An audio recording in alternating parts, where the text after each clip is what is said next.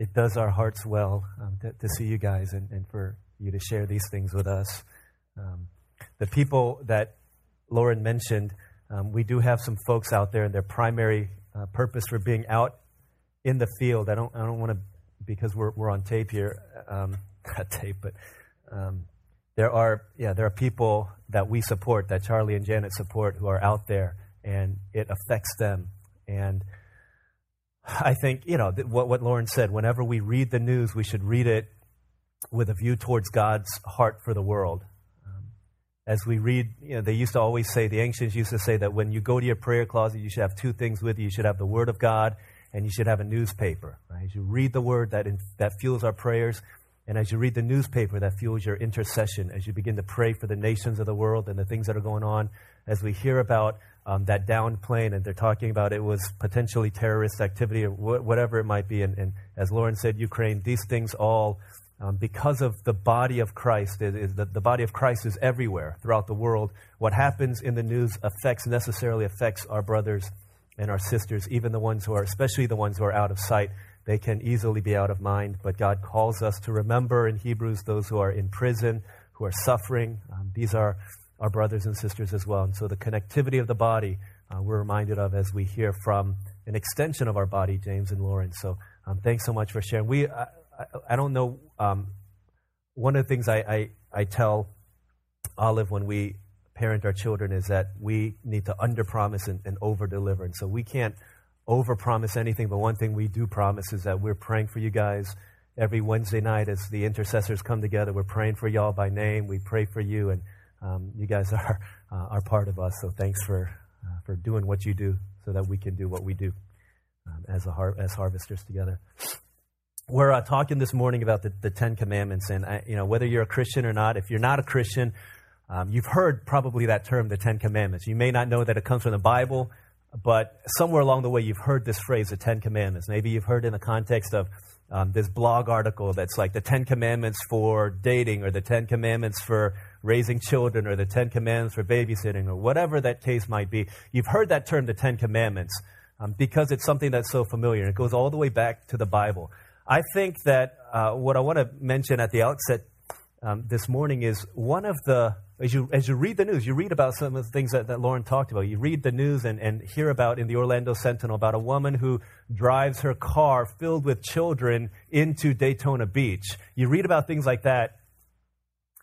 And at a simple level, right, to oversimplify everything, you could say that many of the challenges in life, many of the problems in life, many of the societal ills in life come from a lack of knowing or implementing the Ten Commandments into life. Right? If we didn't kill, then the murder rate would be 0. Right? If we didn't steal, then we probably wouldn't need to have surveillance cameras around everywhere. There would be a whole lot less news to report, because according to some news people, they say, well, the good news doesn't get thrown on the news. The good news gets relegated to the back page. The bad news is what goes up there. Why? Because if it bleeds, it leads. That's the tagline of many newspapers and news organizations. And they want to put all that stuff on there. They wouldn't have anything to put up there if we knew and implemented the Ten Commandments into our lives. But I would venture to say that for followers of Christ, if we know the Ten Commandments, then a lot of our challenge as Christians, the reason why we're burnt out all the time, the reason we're tired all the time, the reason why we don't feel like we're good enough to be loved by God is because it's not that we don't know the Ten Commandments or that we don't try to live them out. It's that we have a misunderstanding of their purpose as God originally gave them to us. So I want to kind of flesh this out a little bit. We've been going through the Bible from the beginning, looking at the story of history as it comes to us from the Bible. We looked at creation, we looked at Adam and Eve, we looked at sin, we looked at fall, we saw Cain and Abel, we saw Noah, we saw God made a covenant with Abraham, Isaac, Jacob, and Esau, Jacob, the chosen line, Joseph, 12 kids, Joseph, one of 12 kids of Jacob, spreading out to get into Egypt, where Joseph is pretty much the prince, the prime minister of Egypt, leads them on this great plan to save the world by storing up food in the midst of a famine. 7 years of feasting, 7 years of famine.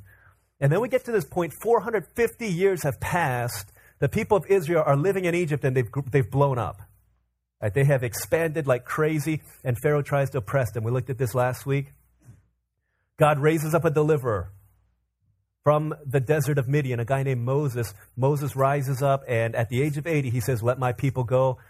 The way that he would do that was by God using him as an instrument to bring plagues upon the nation of Egypt. The last plague being the plague of death. Firstborn children all around dead, right? Wake up in the morning and they're all dead unless they have the blood of the Passover lamb over their doorpost. And if they do, then the angel of death passes over them and goes on to the next house. So we get to this place where the Israelites have been delivered out of that slavery. They're being chased by Pharaoh, and they get to a point where they can't go anywhere because in front of them is a raging sea, behind them is a roaring army, and they're like, oh, stink. We should have never left Egypt. And so the Israelites are yelling at Moses, Moses, you're so dumb. Moses is yelling at God, God, you're so dumb. And then God does the miraculous. He parts the Red Sea in order that the Israelites might pass through on dry ground. And as the Egyptians are chasing them, as soon as the last Israelite gets through, God folds the waters back and the Egyptian army is wiped out. And so we see that song, God will make a way where there seems to be no way. He works in ways we cannot see. He will make a way for me. And that was the song of every Israelite as they left Egypt. And so here they are, they're wandering to the land that God promised to Abraham, right? God promised them, hey, I'm going to give you a people. That people has exploded. God's fulfilled that promise. He said, I'm going to give you a land. They're walking towards that land. And as they're going, the Israelites start complaining. It's hot. Are we there yet? Why is it taking so long? And so God provides, like miraculously crazy, provides manna and quail from heaven so that they could eat, provides water from a rock, and God is doing all of these miraculous things. And Moses is frustrated because never in his 40 years of tending sheep, has he experienced this kind of frustration and this kind of criticism that he's facing as he's leading the Israelites in the wilderness. So where do you go, child of God? Where do you go, leader of God? When you feel you're at the end of your rope, when you feel frustrated, when you feel tired, when you feel burnt out, when you feel beat up, when people are yelling at you, they're saying, what are you doing? Have you made the wrong choices? What do you do? Where do you go? Here's where Moses went.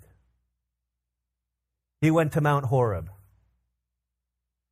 which is where he originally met God at a burning bush.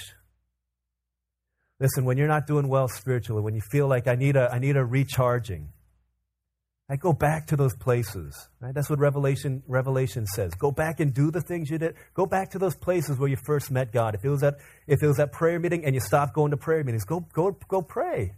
If you grew the most when you were doing your devotion, quiet times every day consistently, then go back to those places. If it was when you were meeting with accountability partners, go back to those places. But that's where Moses went. He went back to Mount Horeb, which was also called Mount Sinai. We're going to pick up Exodus chapter 20 because here the Israelites are about to be formed as a nation.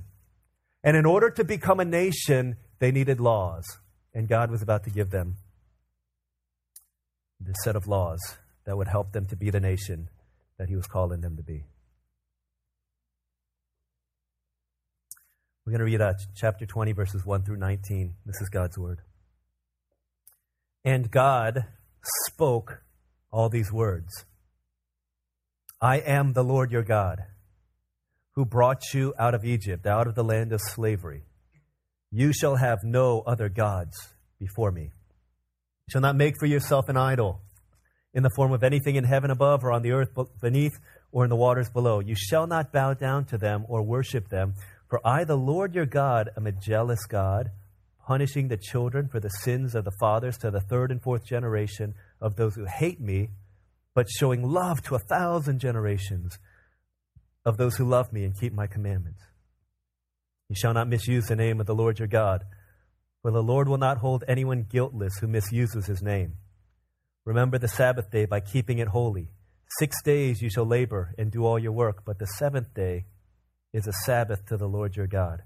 On it you shall not do any work, neither you, nor your son or daughter, nor your manservant or maidservant, nor your animals, nor the alien within your gates. For in 6 days the Lord made the heavens and the earth, the sea, and all that is in them, but he rested on the seventh day. Therefore the Lord blessed the Sabbath day and made it holy. Honor your father and your mother, so that you may live long in the land the Lord your God is giving you.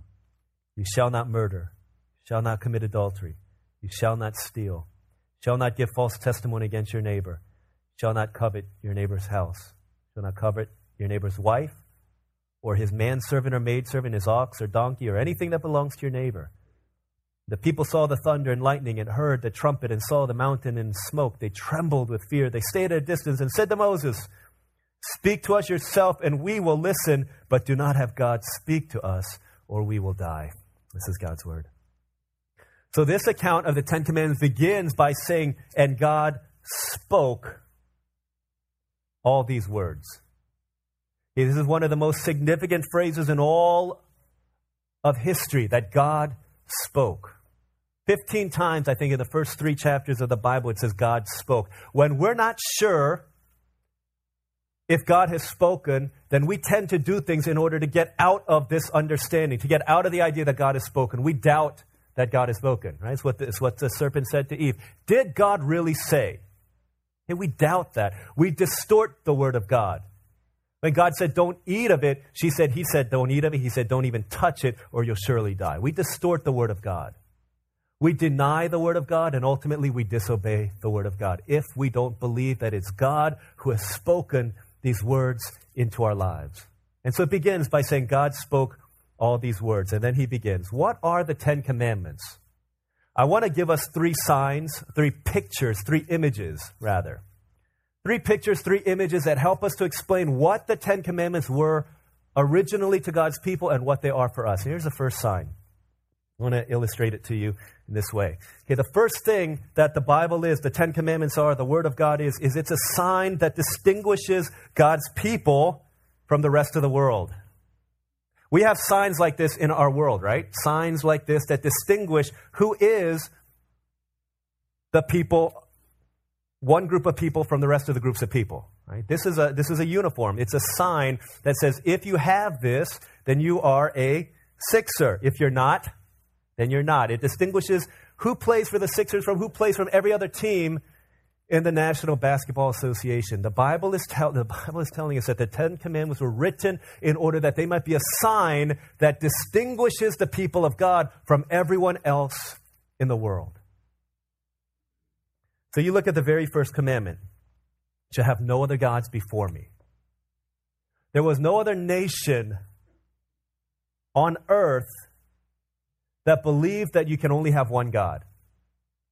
Even today, a lot of countries in Asia, if you tell them Jesus is God, they'll be like, okay, that's fine. Even people of other religions. Why? Because they have no problem in their pantheon of gods to have Jesus among many other gods. And that's the way it was in the ancient cultures as well. Egypt, from whom we talked about this last week, every one of the 10 plagues was attacking one of the so-called gods of Egypt. And so immediately when God says you should have no other gods, in a world in which there are a plethora of so-called gods, immediately from the very first commandment, they're being set apart from everybody else. And everyone else says, hey, where's your God? Who's the God that you pray to in order to get this? Who's the God you pray to in order to get that? You say, there's just one God. Just one God. Just one God. That's it. You should honor the Sabbath. Remember the Sabbath day by keeping it holy. Can you imagine for a race of slaves who were driven to work, driven into the ground by Pharaoh, the taskmaster, 7 days, no rest. All of a sudden, God sets a day apart and says, for one whole day, not only do you not have to work, but you do not work. Immediately, this sets them apart from everybody else in the ancient world. This is what the commandments were doing. This is what the 10 Commandments do. They set God's people apart from the rest of the world. Now, it's important because the order in which all this happens, it says, I am the Lord your God. If you look carefully at this word Lord, there are a lot of different words that the Old Testament that the Bible uses to talk about God. It says Lord, L-O-R-D, in capital L, little O-R-D. But here, there's capital letters, all capital letters, I am the Lord your God. Why does he say that?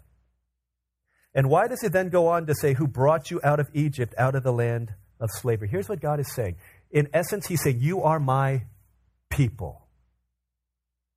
Because this name Lord was a covenantal name. It was a name revealed to Moses by God at the burning bush. This is my name, Yahweh. This is how it's translated in Hebrew. This is who God is, Jehovah, what we call Jehovah.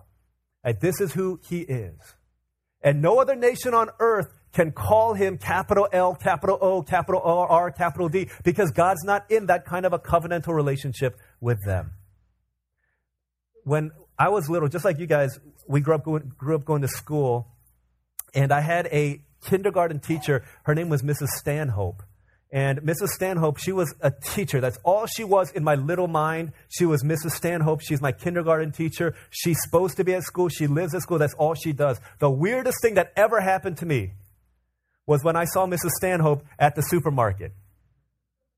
I was like, what is she doing here? She's supposed to be in school. That's where she belongs. And I was so scared that I didn't want to, I looked at her and then I ran away to where my mom was because I didn't want to see her. And Mom said, isn't that your teacher? And I said, Mom, please. I didn't say that, but I just hid behind her leg. I didn't want to talk to her. And that was Mrs. Stanhope.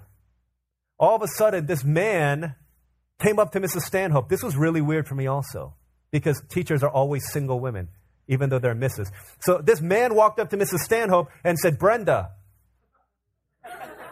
Who the heck is Brenda? That's not Brenda, that's Mrs. Stanhope.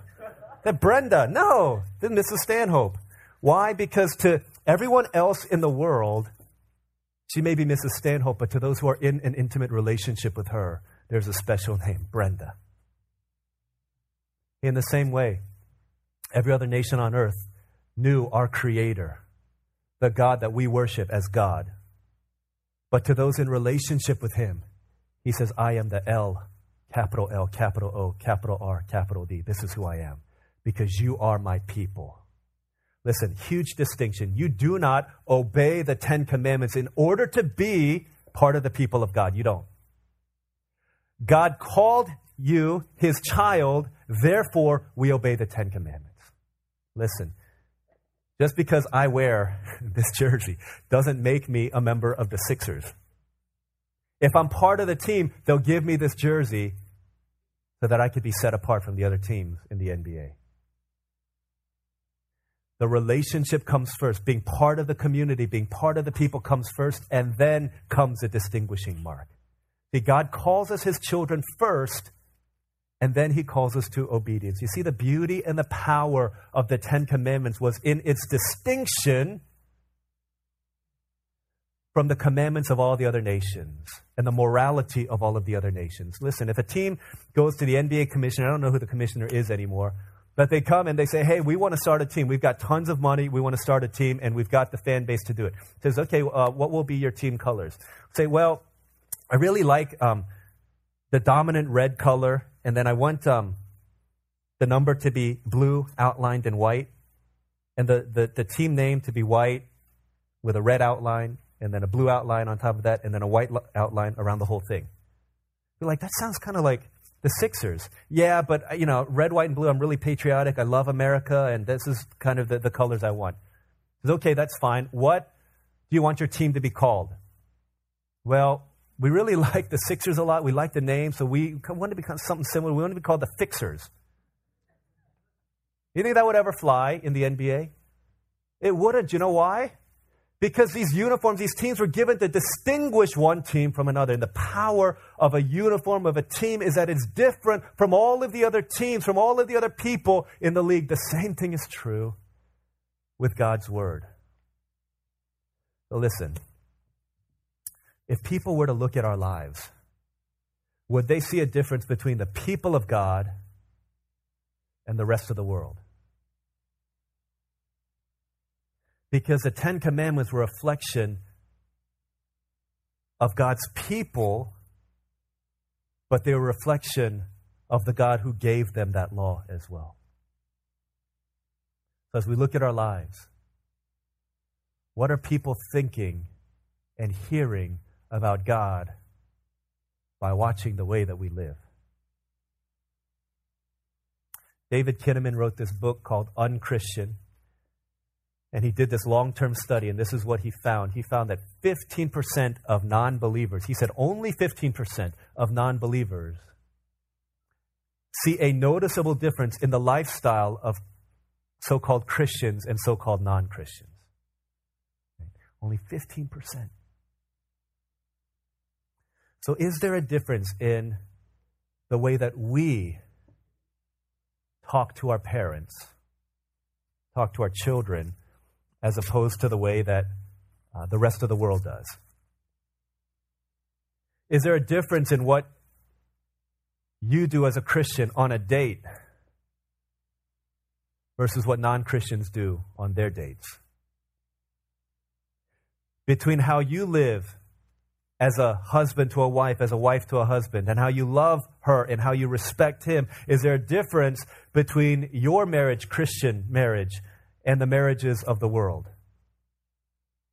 Is there a difference between what you do as you prepare for that test at school, between your desire to and your decision whether to cheat or not versus the world's decision to cheat or not? Is there a difference in the quality of the 8 hours that you put into work between a Christian and a non-Christian? Between an honest 8 hours of work between one person and another person? Is there a difference in the kind of movies that you watch?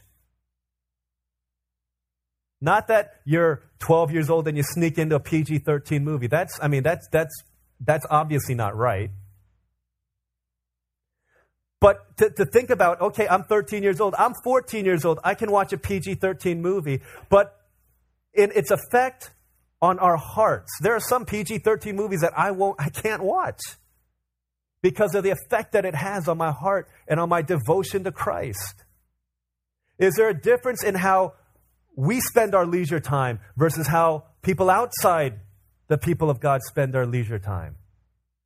If someone were to put a video camera on us as a Christian and some random non-Christian, and they were to show this video in a room, would people be able to tell the difference?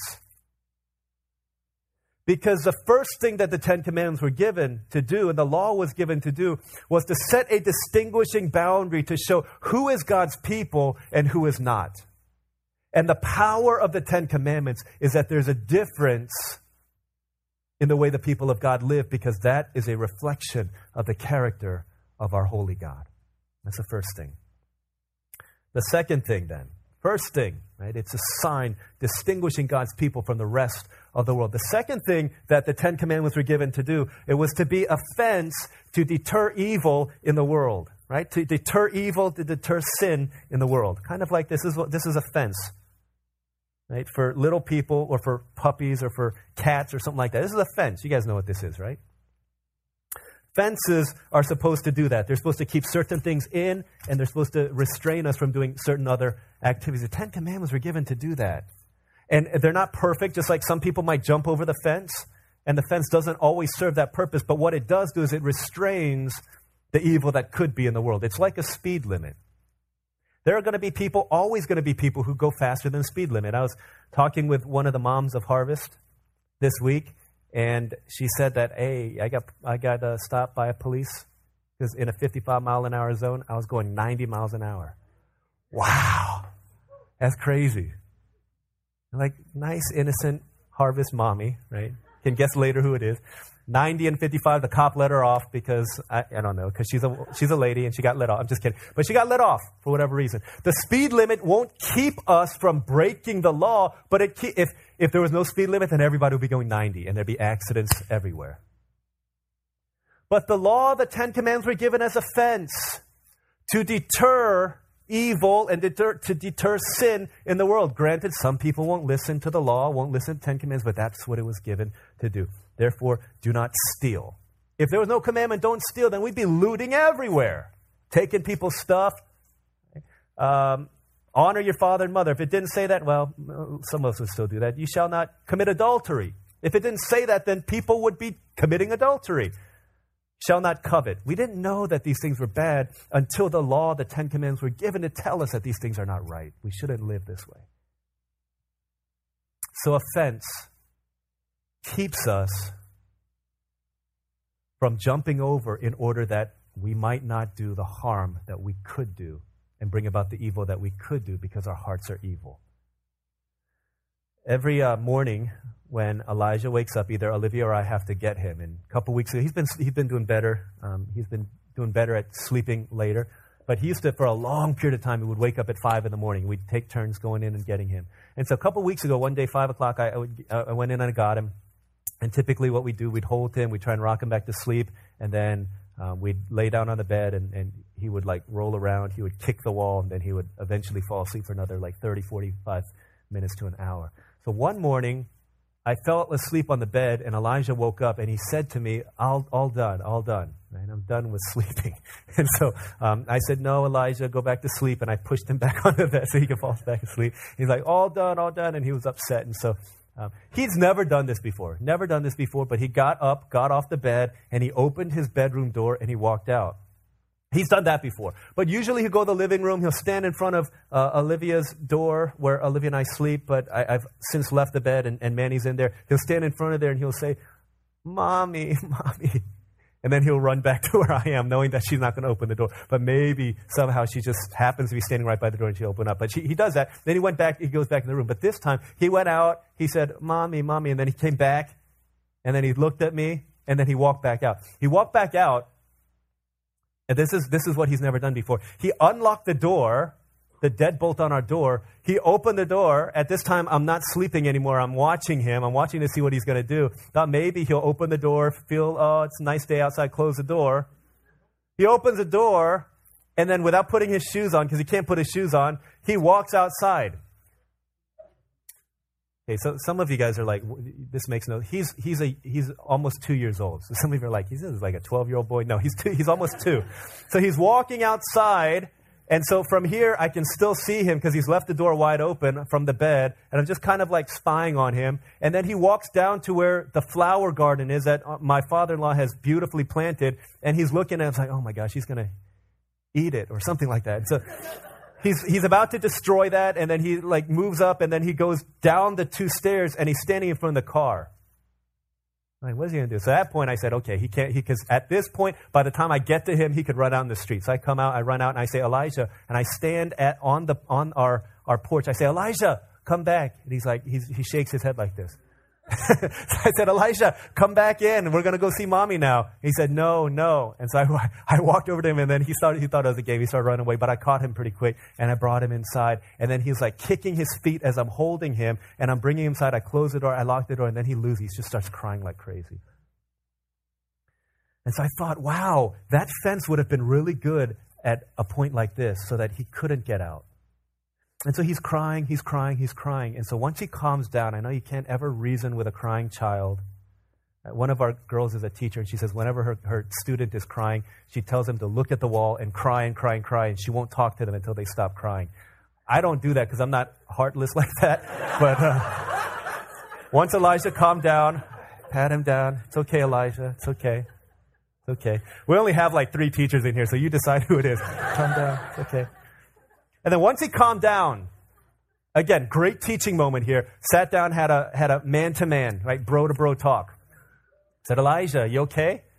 He shook his head, no. Said, Elijah, why were you so upset? Why were you so upset that I wouldn't let you go out there? Do you know what could have happened? You could have gotten taken, and I'm not Liam Neeson, I can't find you. You could have run out into the street. You could have gotten hurt, but you know what else? You could have hurt these flowers. You could have stepped on them. You could have destroyed them, and I needed to fence you in. So why were you so upset? And this is what he said to me in his deepest voice. He said, Father, you are a bad, oppressive, repressive, evil, domineering tyrant. You're always seeking to restrict my freedom, my joy, my life. You impinge upon my freedom by establishing limitations and boundaries so that I cannot enjoy the fullness of life as I was meant to live. That's what he said to me. And I said, Elijah, you have no idea how much I love you and why these things are preventing you from harm and from harming other people.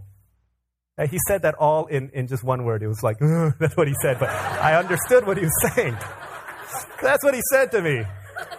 I said, no, Elijah, you don't understand. He doesn't understand what you and I do understand.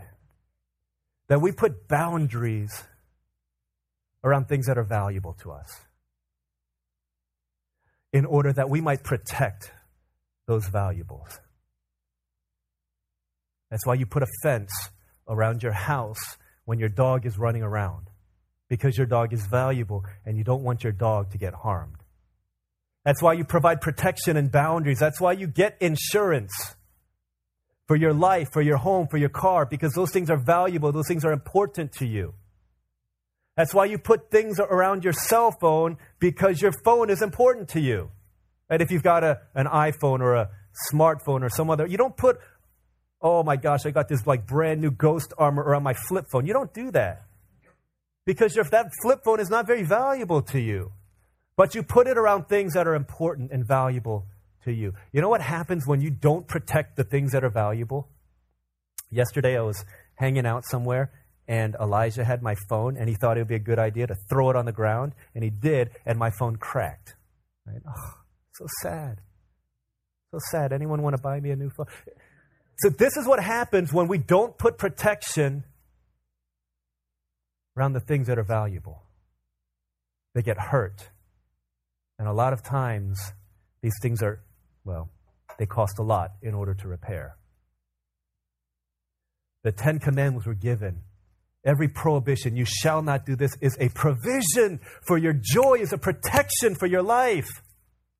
The reason why God puts boundaries around things like your sexuality, around things like your morality, is because those things are important and they're valuable. Because you have no idea. Sometimes we have no idea as young people, or as we get older, we think, oh, it's just one moment. And even if no one sees it, then no one's going to know. It's not going to hurt anybody. It's just between me and myself, or me and one other person. We think no one knows. It's not going to hurt. But God in His infinite wisdom knows that your life is valuable. And so He puts boundaries around these things in order that they might be protected, provided for, so that we might be able to live the kind of life that God wants us to live. And every time we push back against the Word of God, the law of God, the commandments of God, it pushes back against us. Because God is stronger and He's wiser. And the foolish thing to think is that it will be different with me. That even though everyone else tells me this, even though the Word of God tells me, even though human history tells me this, it'll be different with me. Because somehow I can cheat the system. It may work out for a little bit. You may go on years, 10 years, 15 years, 20 years, and no one ever knows, and it's fine. But one day it's going to catch up. God's laws were given to be a fence. The last thing the commandments do for us, the last thing that it does is, the last thing that the Ten Commandments do, the last function, it's an X-ray. Can't really see this very well, right? But this is an X-ray. There's a paperclip in this person's something. Crazy. It's an X-ray. Oh, sorry, you didn't all see it. Okay? Paperclip in there. Yeah. I'm just kidding. That's her clothes, or his clothes. But the Ten Commandments give us an X-ray of our heart and shows us what's really the condition of our heart.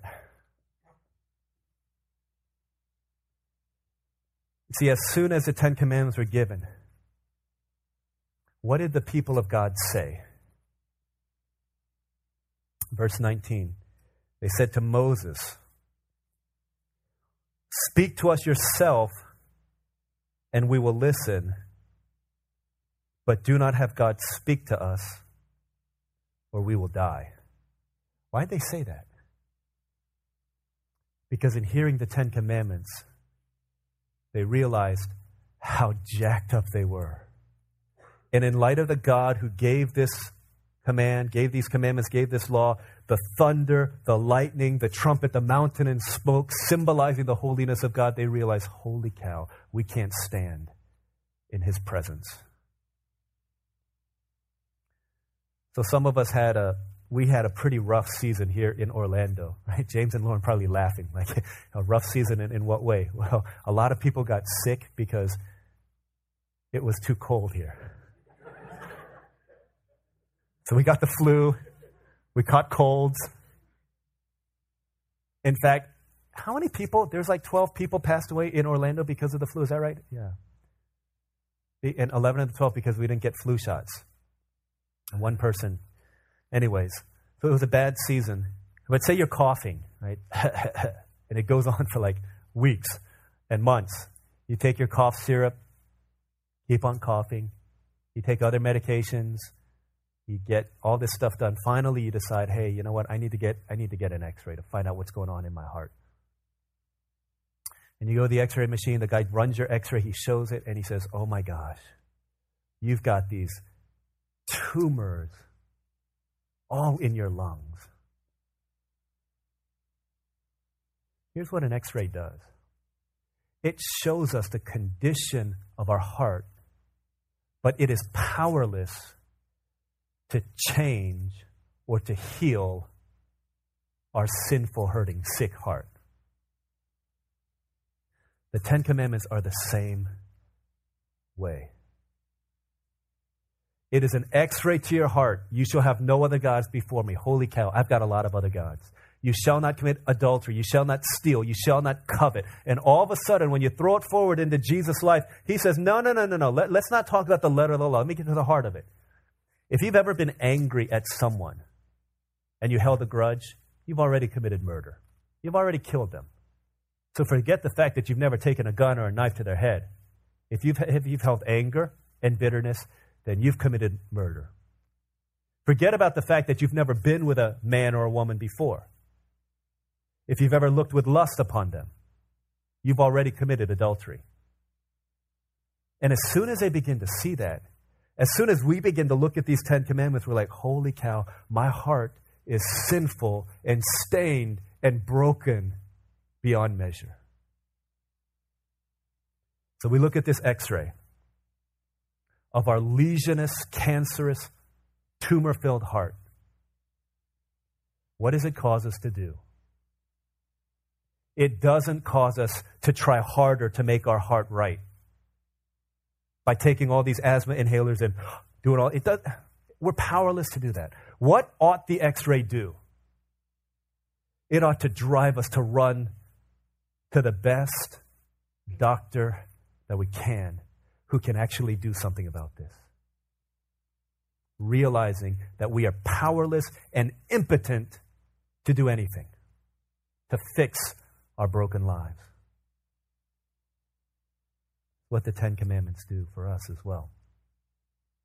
We look at the Ten Commandments. We realize that we've fallen short. 3 options that we've got. I don't do these 10 Commandments. I break all of them every day. So what do?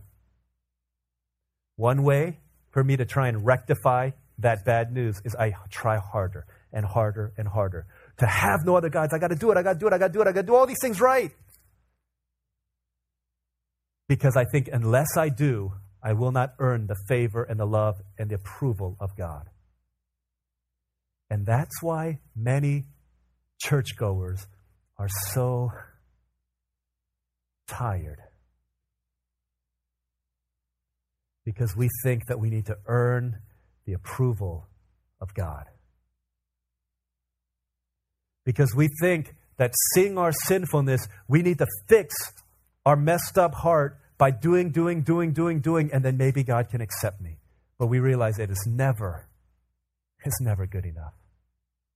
The other option when we see our sinful heart is we run the other way and we say, you know what, it's hopeless. It's hopeless. So I'm just going to go and I'm going to party it up. I'm going to live it up. I've got only one life to live. I'm going to do that. And we live that way. But the third option is to run, to make a beeline to the great physician of our soul and to say, God, I need you. Lord, I need you. Oh, I need you. Because I cannot do anything to fix my stained heart. I cannot do anything to fix my broken life. You see, the reason the Israelites said, don't let God talk to us, Moses, you talk to us, because they knew that they needed an intermediary. They could not stand in the presence of God. They said, Moses, be our mediator. But the problem is that Moses would die because he too was sinful. So where would the mediation come from? Where does the mediator come from in our lives? It comes from the very one who is the healer of our soul. The very one who is the only one who could look at the X-ray of his heart and say, I am clean.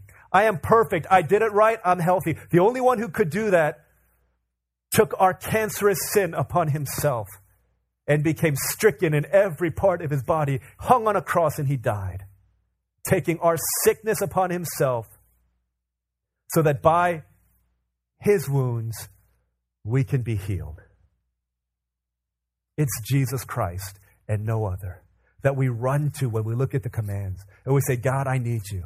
I need a Savior in my life. I stop trusting in myself. I throw all of my life upon him, and I find that the only way I can make it as a child into the community of God is by Jesus Christ and by him alone, and by putting my faith in him. It has nothing to do with what I do. I put my faith in him, and he calls me his child, and then he gives me the jersey so that I can be his. And only when we believe and understand that the great physician has healed our soul, forgiven our sin, it's only then that we can begin to live. It's only then that we have the power and the grace and the desire to live a life in obedience to the command, so that we can show the world the character of our God. The relationship has to happen first. And it comes by putting our trust in Jesus. There's no other way. You can't earn it. Your parents can't pass it down to you. Your grandparents can't pray that into your life. It has to be you making a choice to surrender your life to him. And when he does, begin to live in the beauty and the life and the fullness that he's promised to us. Right? It's a sign. The Word of God is a sign that distinguishes us from the rest of the people of the world. It's a fence that protects us, that provides for us. And it's an X-ray that drives us into the arms of the great physician, so that we might once and for all be healed. Let's pray.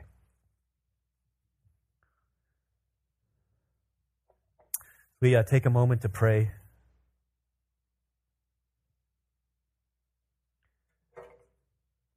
Do you know the joyful freedom that comes in living in obedience to the Word of God? If not, is it because we're trying to earn and buy our way, our acceptance, our approval, our affirmation, our affection from God? And it begins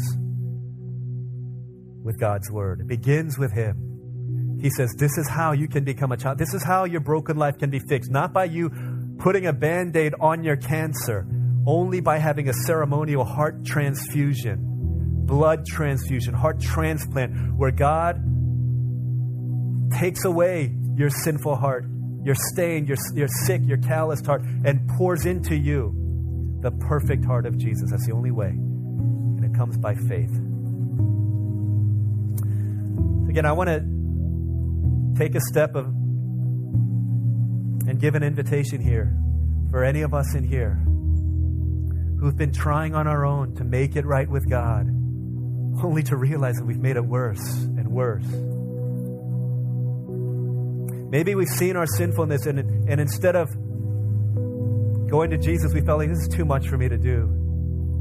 So we ran from God and plunged headfirst into the world, and we're realizing that even that life doesn't satisfy. There's pleasures, yeah, but the pain of that life is a lot longer lasting. Jesus says in Revelation 3:20, he says, at the door of every human heart, I stand and I knock, because I want to come in and I want to have fellowship with you. I want to change your heart. I want to fix your life. I want to make it right from the inside out. So if you're in here today and you haven't put your trust in Jesus, but you want to do that because you feel like, yeah, you know what, all of my life I've been searching.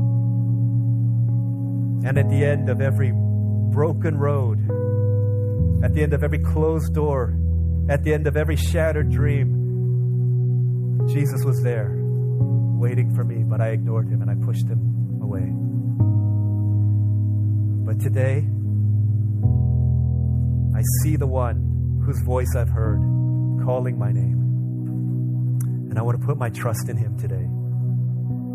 And if that's you, with all of us just praying and seeking God, if that's you and you want to put your trust in Jesus today so that you can begin a new chapter of life where Jesus says, well, God's word says, the old has gone and the new has come. Just from where you're seated, just invite you to raise your hand. I'm not going to call you up here or anything like that, but we'll just all together pray a prayer aloud. If that's you, just raise your hand. Thank you. I see a young lady here in the front. See you. Thank you. Anyone else like that? Just, I need Jesus in my life. I need Jesus to change this heart of mine. Anyone else like that? Whether you've been going to church for a long time or today's your first time, doesn't matter. I need Jesus in my life. Okay, thank you, sir. See you in the. Okay, see you.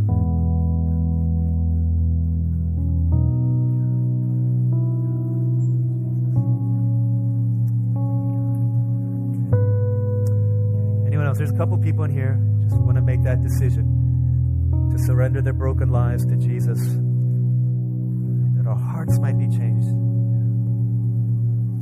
Okay, from wherever you, okay, thank you. See you, another young lady here.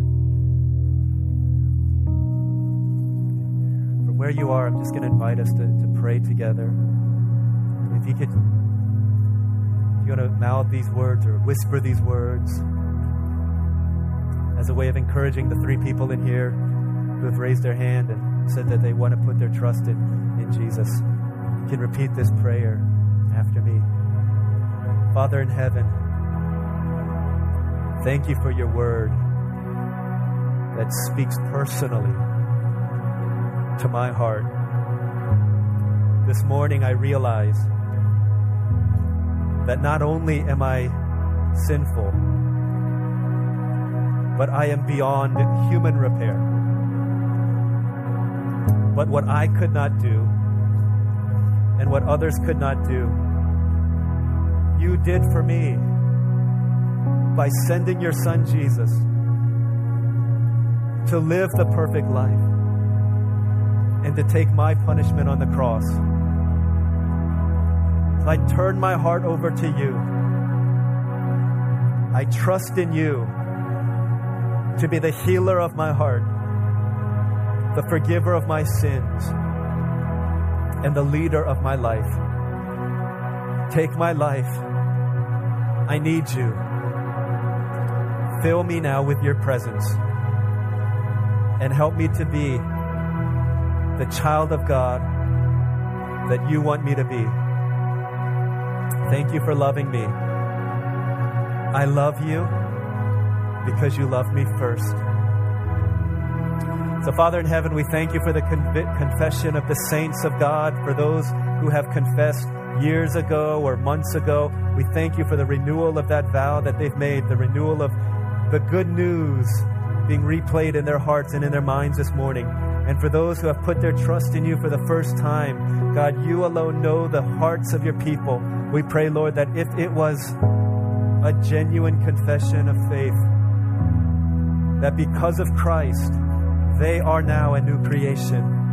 The old has gone, the new has come. The cancer diagnosis, the life sentence has been wiped out, and we can live forever in you, that though we die, we can live eternally in your presence. Thank you so much for what you're doing in our lives. Continue to shape and to mold us to be the people that you want us to be.